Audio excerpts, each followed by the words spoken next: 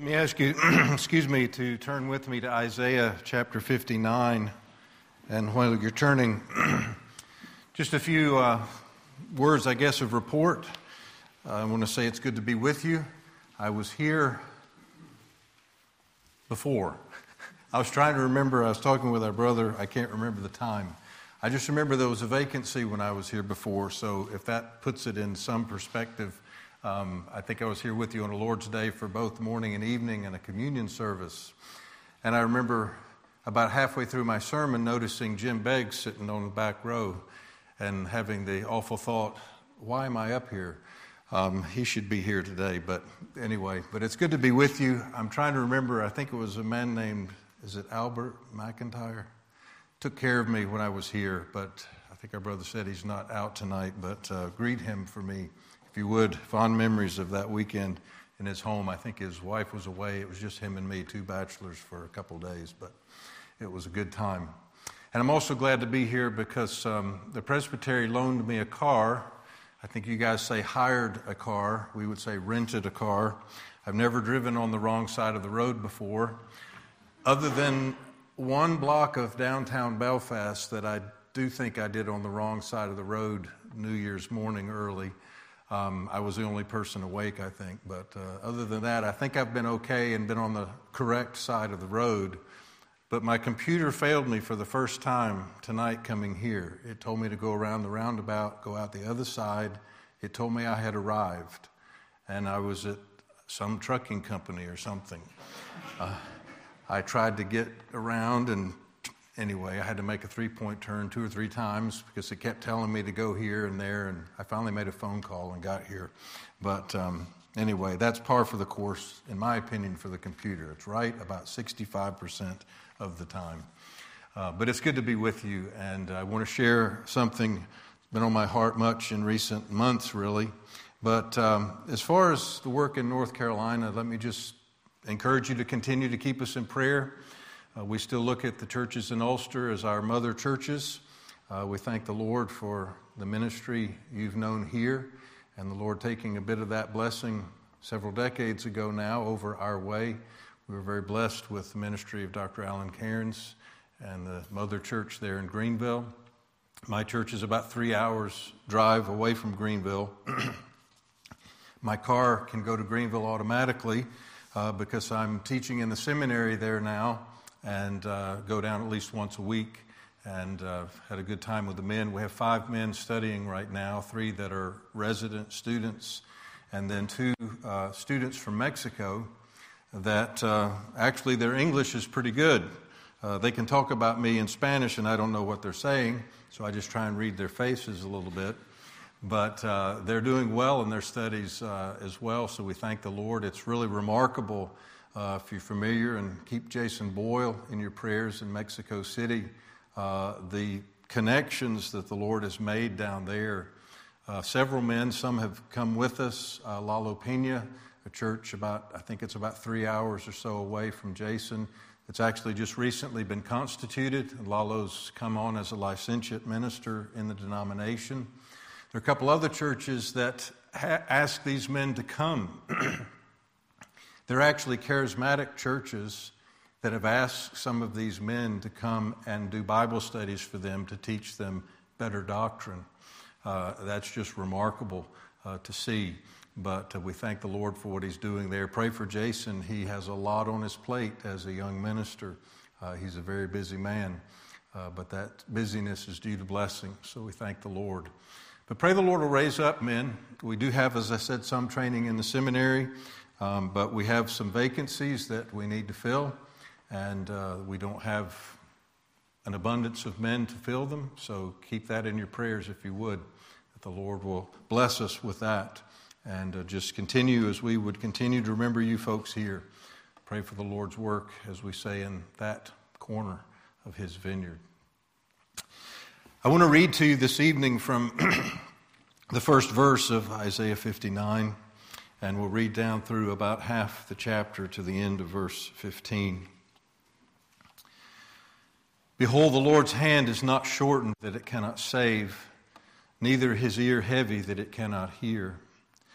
But your iniquities have separated between you and your God, and your sins have hid his face from you that he will not hear. For your hands are defiled with blood, and your fingers with iniquity. Your lips have spoken lies, your tongue has muttered perverseness. None calleth for justice, nor any pleadeth for truth. They trust in vanity and speak lies. They conceive mischief and bring forth iniquity. They hatch cockatrice eggs and weave the spider's web. But he that eateth of their eggs dieth, and that which is crushed breaketh out into a viper. Their webs shall not become garments, neither shall they cover themselves with their works. Their works are works of iniquity, and the act of violence is in their hands. Their feet run to evil.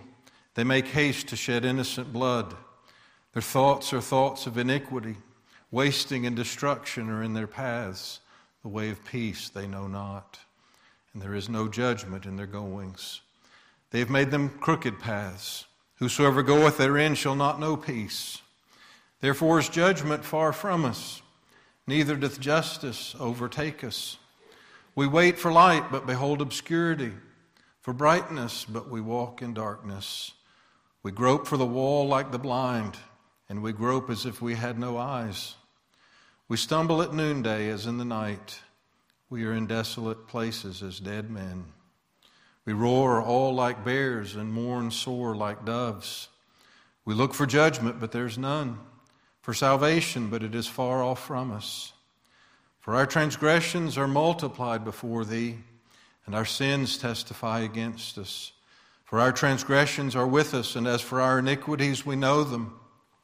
In transgressing and lying against the Lord and departing away from our God, speaking oppression and revolt, conceiving and uttering from the heart words of falsehood. And judgment is turned away backward, and justice standeth afar off, for truth is fallen in the street, and equity cannot enter. Yea, truth faileth, and he that departeth from evil maketh himself a prey. We'll end our reading in verse 15. We trust again the Lord to bless the reading of his word. And I will ask you just join with me for a moment's prayer before we consider the word tonight. Our Heavenly Father, we come with grateful hearts to be found with your people and in the place of prayer. And we ask that you will help us as we consider your word. Lord, tonight, even as we would race through some texts, but give us help in preaching and hearing. Do give us wisdom for these times in which we live. And we ask these things in Jesus' worthy name. Amen.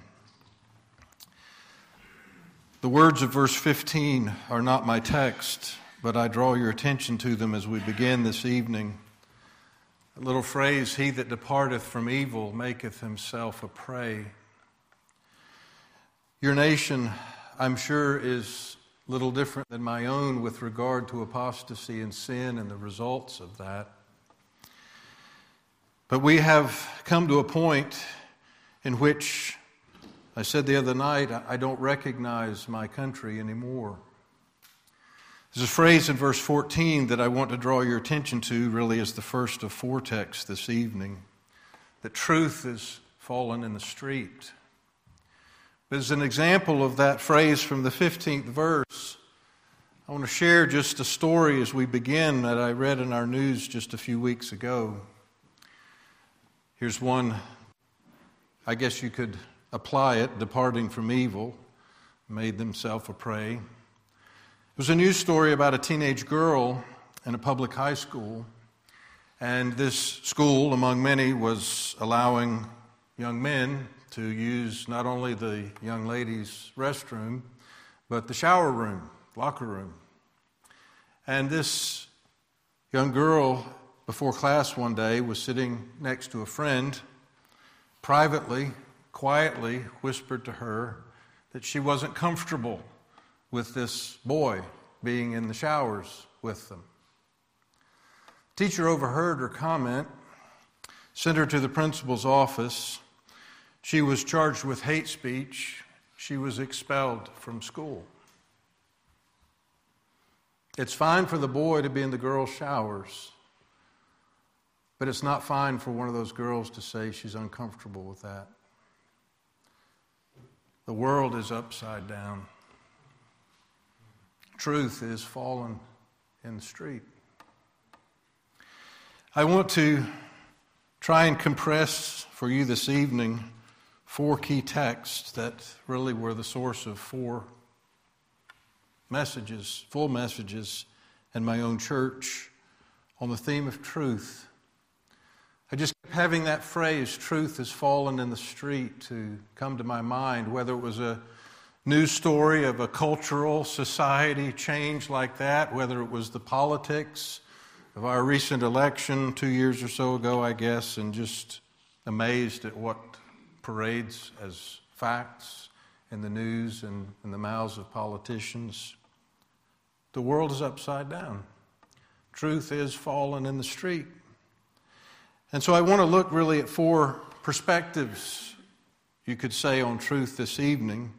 And the first one, pulling from this text, I want to suggest to you is that of abandoning truth. And this is really the whole theme and reality of apostasy. Now, we won't have time to turn all of these texts up this evening, but when you look at the nation that Isaiah is speaking to, speaking of and speaking against in these words, and you notice the Apostle Paul draws heavily from this chapter in Romans 3 in the conclusion of his opening arguments about the revelation of God's wrath against sinners.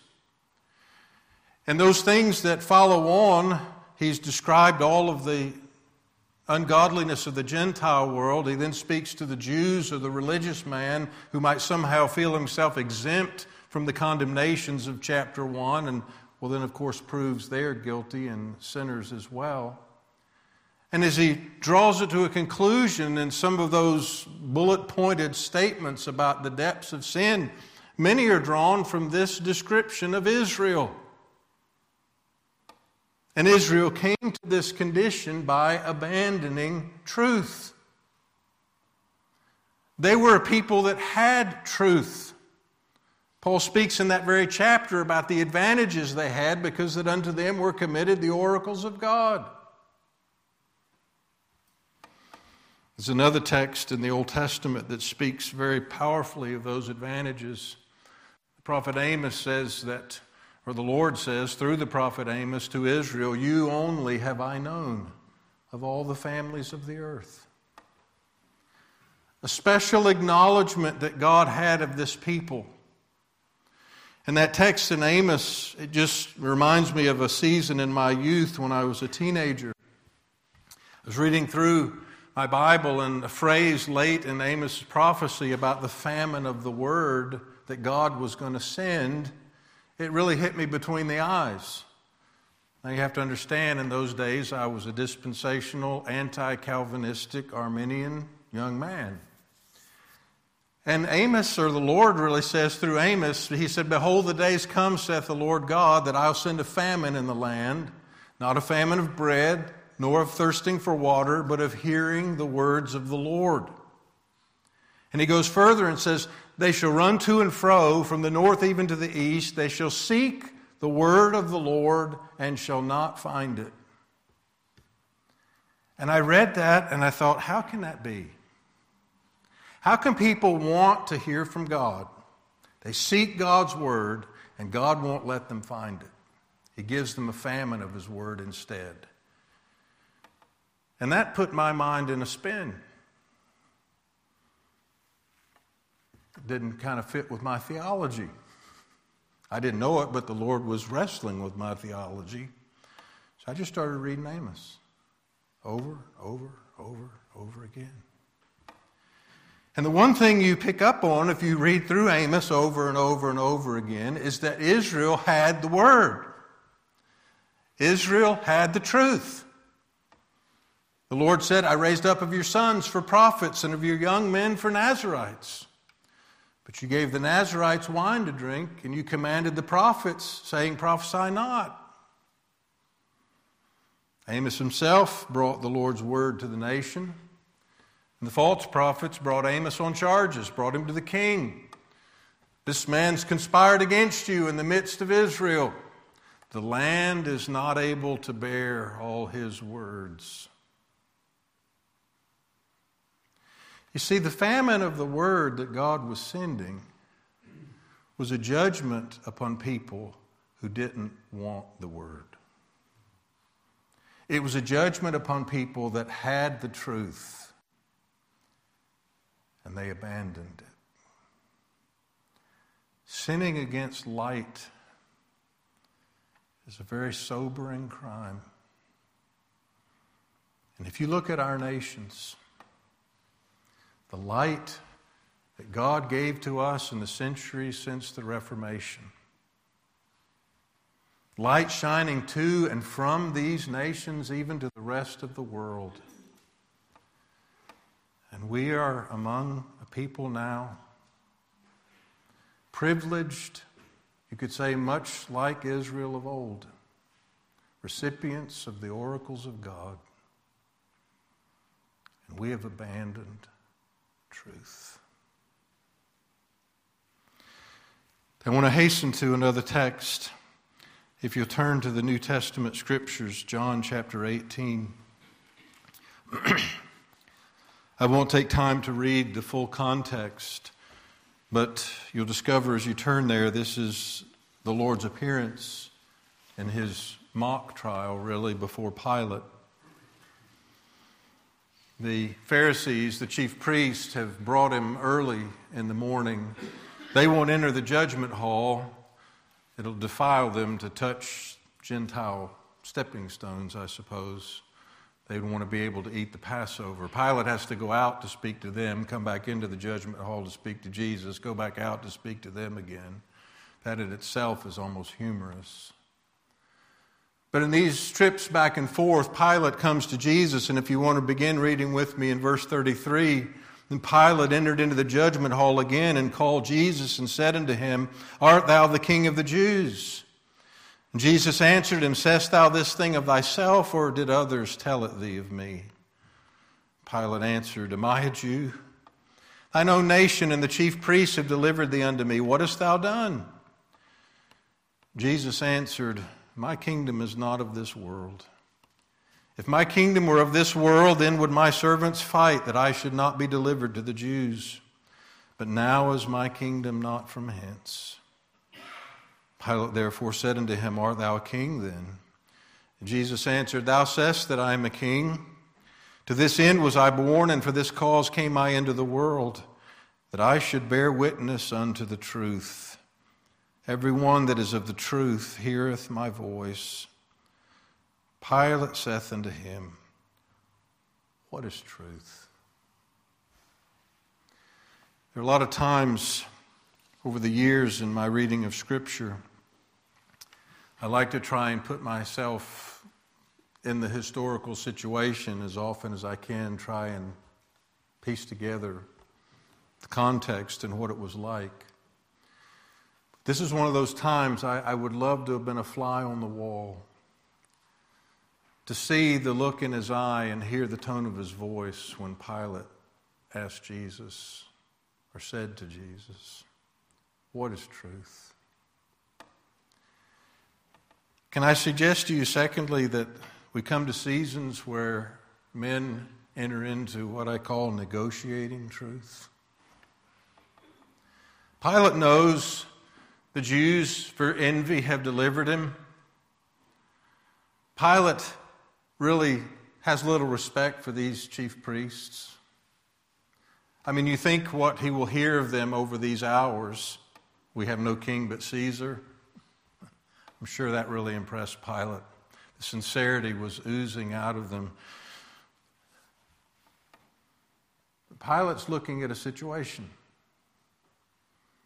He's in charge of a province that's known for trouble. He doesn't want trouble. He doesn't want to hear from his superiors in Rome. How's he going to deal with this situation? Well, he can't deal with it on the basis of truth, Because the truth is, and the truth is obvious, that Jesus is an innocent man. He's committed no crime.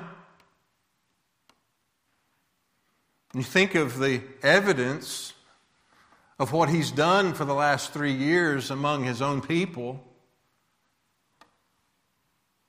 Pretty remarkable, the good that was wrought through him from a purely physical perspective, if you will. And the healings. But truth can't have a voice here. There are more important agendas that have to be attended to.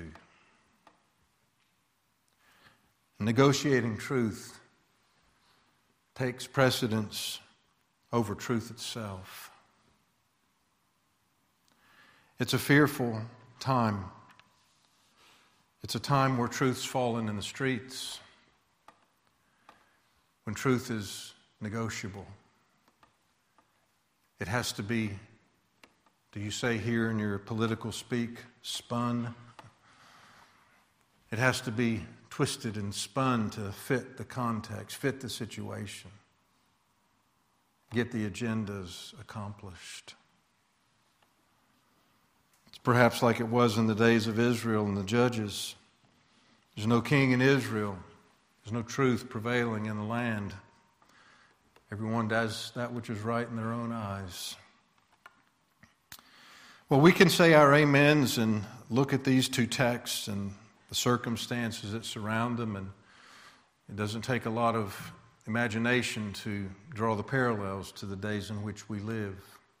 Truth has been abandoned, and truth is negotiable on every front now. But I want to talk to us a little bit and look at a couple of other texts this evening. If you turn just probably back one page in your Bibles, there's another giant text with reference to truth in John 17 and verse 17. In our Lord's so-called high priestly prayer, sanctify them through thy truth. Thy word is truth. And here's where I could get into a lot of trouble tonight and take us very, very much longer than we should go for a prayer meeting. But can I submit to you a third thought this evening, and that is our need of discerning truth. Sanctify them through thy truth. Thy word is truth. And again, the application to this, the applications to and from this are many. But I want to focus a little narrowly here and just suggest to you that really in any time, it should be true of us, but particularly in troubled times like our own, it is vitally important for us as individuals and for the church and its own testimony to major on the majors, minor on the minors. I don't know where that leaves. We have primary and secondary, and I guess tertiary are those third layer things. I don't know what the fourth one would be. I don't know. Is quadrutiary a word? Look it up. My mother would look it up and tell me about it at lunch after church, I'm sure. But the point I want to make here is, I'm sure it is as true in your country as it is in mine. Very often, we as Christians, we want to apply the Scripture to all areas of life. and we should. That's the right thing for us to do. But the problem is there are times in which we focus on secondary matters. It's not wrong for us to focus on them, but how do we handle them? There's a tendency at times to make everything a first-level issue. And everything isn't a first-level issue. There's some things that genuine, God-fearing, Bible-believing, godly Christians can disagree on. Now, we as Free Presbyterians have the unique perspective of allowing each other to disagree on baptism and still be in the same denomination. I have to smile at times and say, I'm very happy I belong to a denomination where I can change my mind on baptism about every 10 years and I don't have to leave. There's some difficult questions. I won't tell you where I currently am or I'll start a discussion. But even on things of lesser significance, people have opinions about health care. Do you go to the doctor or do you do alternative medicine? Which way is God's way? Some people have opinions on that. And the people on the other side, we have to win them over or beat them down. COVID exposed some of these things. To mask or not to mask. To get a needle in my arm or not to get a needle in my arm. I don't fault anybody for studying that, asking, getting opinions, forming an opinion. But it's one of those things. Does every Christian have to share that opinion? I think there's enough unknown about this thing. We should have some charity. There could be other issues. One of my companions in ministry years ago talked about in his church, and he said it with a smile and a loving heart. But he said, we got people that every new brand of snake oil that comes along, they're in it and they're getting you in it. And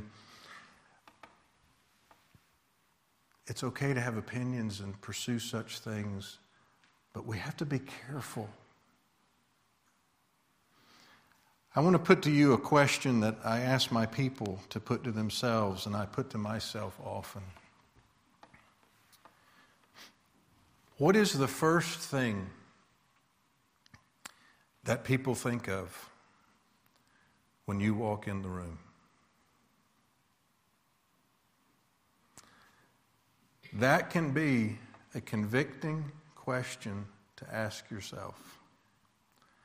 What is the first thing people think of when you walk in the room? If we can humbly ask ourselves that question, it might help us rearrange priorities, rearrange the things that we can look at as negotiable in the right sense of the word and not negotiable. Go to Galatians 5. I'm not saying that now, but look at the fruit of the Spirit. Are those the kind of things that come to mind when we walk in the room? A humble, God-fearing pursuit of Jesus Christ. Jealousy for the doctrines of the gospel. And then perhaps patience, long-suffering, humility in our dealings with others on lesser things. Like I said, we could take thoughts and other texts a long way on this, but sanctify them through thy truth. Thy word is truth. If I can't with clarity, with conviction, without twisting it, see something clearly on the pages of Scripture, then let me put that in a different spot than being the first thing people think of when they see me. Particularly in an age like ours, to be discerning truth, presenting in word and deed those things that undeniably, scripturally are gospel truth. But let me come quickly to a final text. If you'll turn back to the prophet Jeremiah. There are other key texts in regard to truth in Scripture. These are 4 that I singled out, and actually I believe in my church I found a 5th one after I announced a 4-part series, so there you have it. But the words of Jeremiah 9 and verse 3, They bend their tongues like their bow for lies, but they are not valiant for the truth upon the earth. Bunyan uses that phrase in his Pilgrim's Progress, valiant for truth. There's another section of that where Christian comes to a man called Mr. Byans. He asks him about his faith and his religion, and he said, "Oh, we're all for religion, but we're not like these people. We differ from them in two things," I think he says. We never go against wind and tide, and we're for religion when it goes in his silver slippers.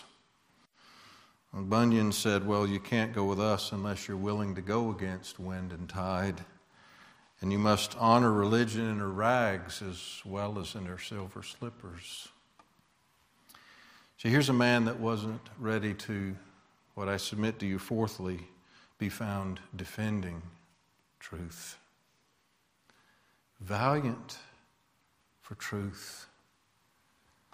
There's some things we must be strong on. Valiant for. And I think it's important for us in considering the truth that we have in days where truth has fallen into streets, to let that truth and the grace of God that has shown it to us provide a confidence, but a calm in the midst of that confidence. I was reading prophecy of Daniel last year. May have been 2 years ago. My chronometer broke about 20 years ago, and it's all a mess now. But I thought of Daniel and his companions. These are men, their world was gone. They don't even have a church to go to. They're servants for pagan, Gentile empires. God has sovereignly allowed truth to fall in the streets. He has sovereignly allowed Israel, that was to be a light to the Gentiles, to preach truth to the Gentiles, for her abandonment of truth to go into captivity. And just as God raised up a Pharaoh, He raised up a Nebuchadnezzar. And here Daniel and his companions. But it's interesting when you see their perspective. They served with integrity and honor for these Gentile rulers. They weren't trying to go stick it in their eye, start a fight anywhere they could, as often as they could. Even when there were times such as Daniel 1, where they and the men from the other nations that had been collected and were going to be trained in part of the court and the service there, well, you know the story. They were brought to eat of the king's meat, and Daniel and his companions, we don't know the specifics, whether it was some of the dietary laws or the issue of meat offered to idols, but whatever it was, they knew there's a line they're not going to be able to cross. But they calmly speak to Melzar, the chief of the eunuchs, said, "Look, we need to talk. We're going to have a problem here. We don't want you to get in trouble for this, but this is where we are. Okay, thanks for telling me. Let's try this for a week and see what happens." Fine. Remarkable how humble and cooperative they were as they were telling him, "We're not going to be able to cooperate." And so these men weren't compromisers, but they panicked. They weren't fretting in days when truth was fallen in the streets, in days when Babylon ruled the world instead of Jerusalem, in days when ungodliness prevailed. They weren't panicked. You know what we communicate when we begin to panic in times like ours? Oh no, their gods are winning. Nebuchadnezzar's gods weren't winning. Turn to chapter 4. Nebuchadnezzar learned that. In a mighty powerful way, he learned that. Let us be calm. Even when we look at things like I described for that high school girl. When we see our nations that we don't recognize anymore. And the hatred of our faith and perhaps even the persecution that looms on the horizon. to be calm in the face of that, to defend truth. Calmness doesn't equal compromise. And I close by giving the example of these men defending truth. The vision of chapter 2 must have impressed Nebuchadnezzar, so he, we read further, builds his statue in his image and commands the peoples of the lands to bow down and worship. These Hebrew young men, we can't. It's remarkable when they're called before Nebuchadnezzar. Our God whom we serve is able to deliver us out of your hand, O king. Really, 3 of you. Pretty big army. He's able. But if not, some of the bravest words in the Bible, but if not, be it known unto thee, O king, we will not bow down to your image. We will not worship this.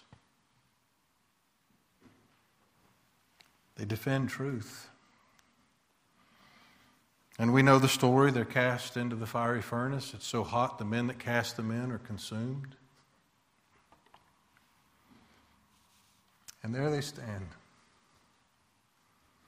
I love the words of Nebuchadnezzar. Did not we cast 3 men bound into the fire? Behold, I see 4. I see 4. Whatever God calls upon us to do in our age, defending truth, He will be with us. It is not time to panic. It's time to seek God.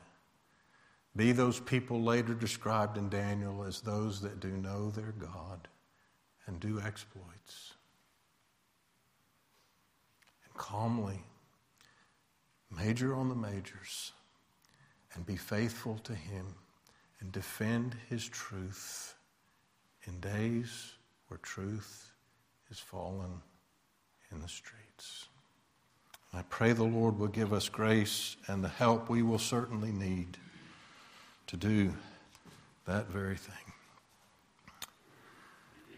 Well, we'll go to prayer this evening, and I seem to have had a couple men follow me from the dinner table. I thought he was here to pull me out of the pulpit and report my sin of gluttony. But, Brother Paul, would you open our meeting tonight in prayer?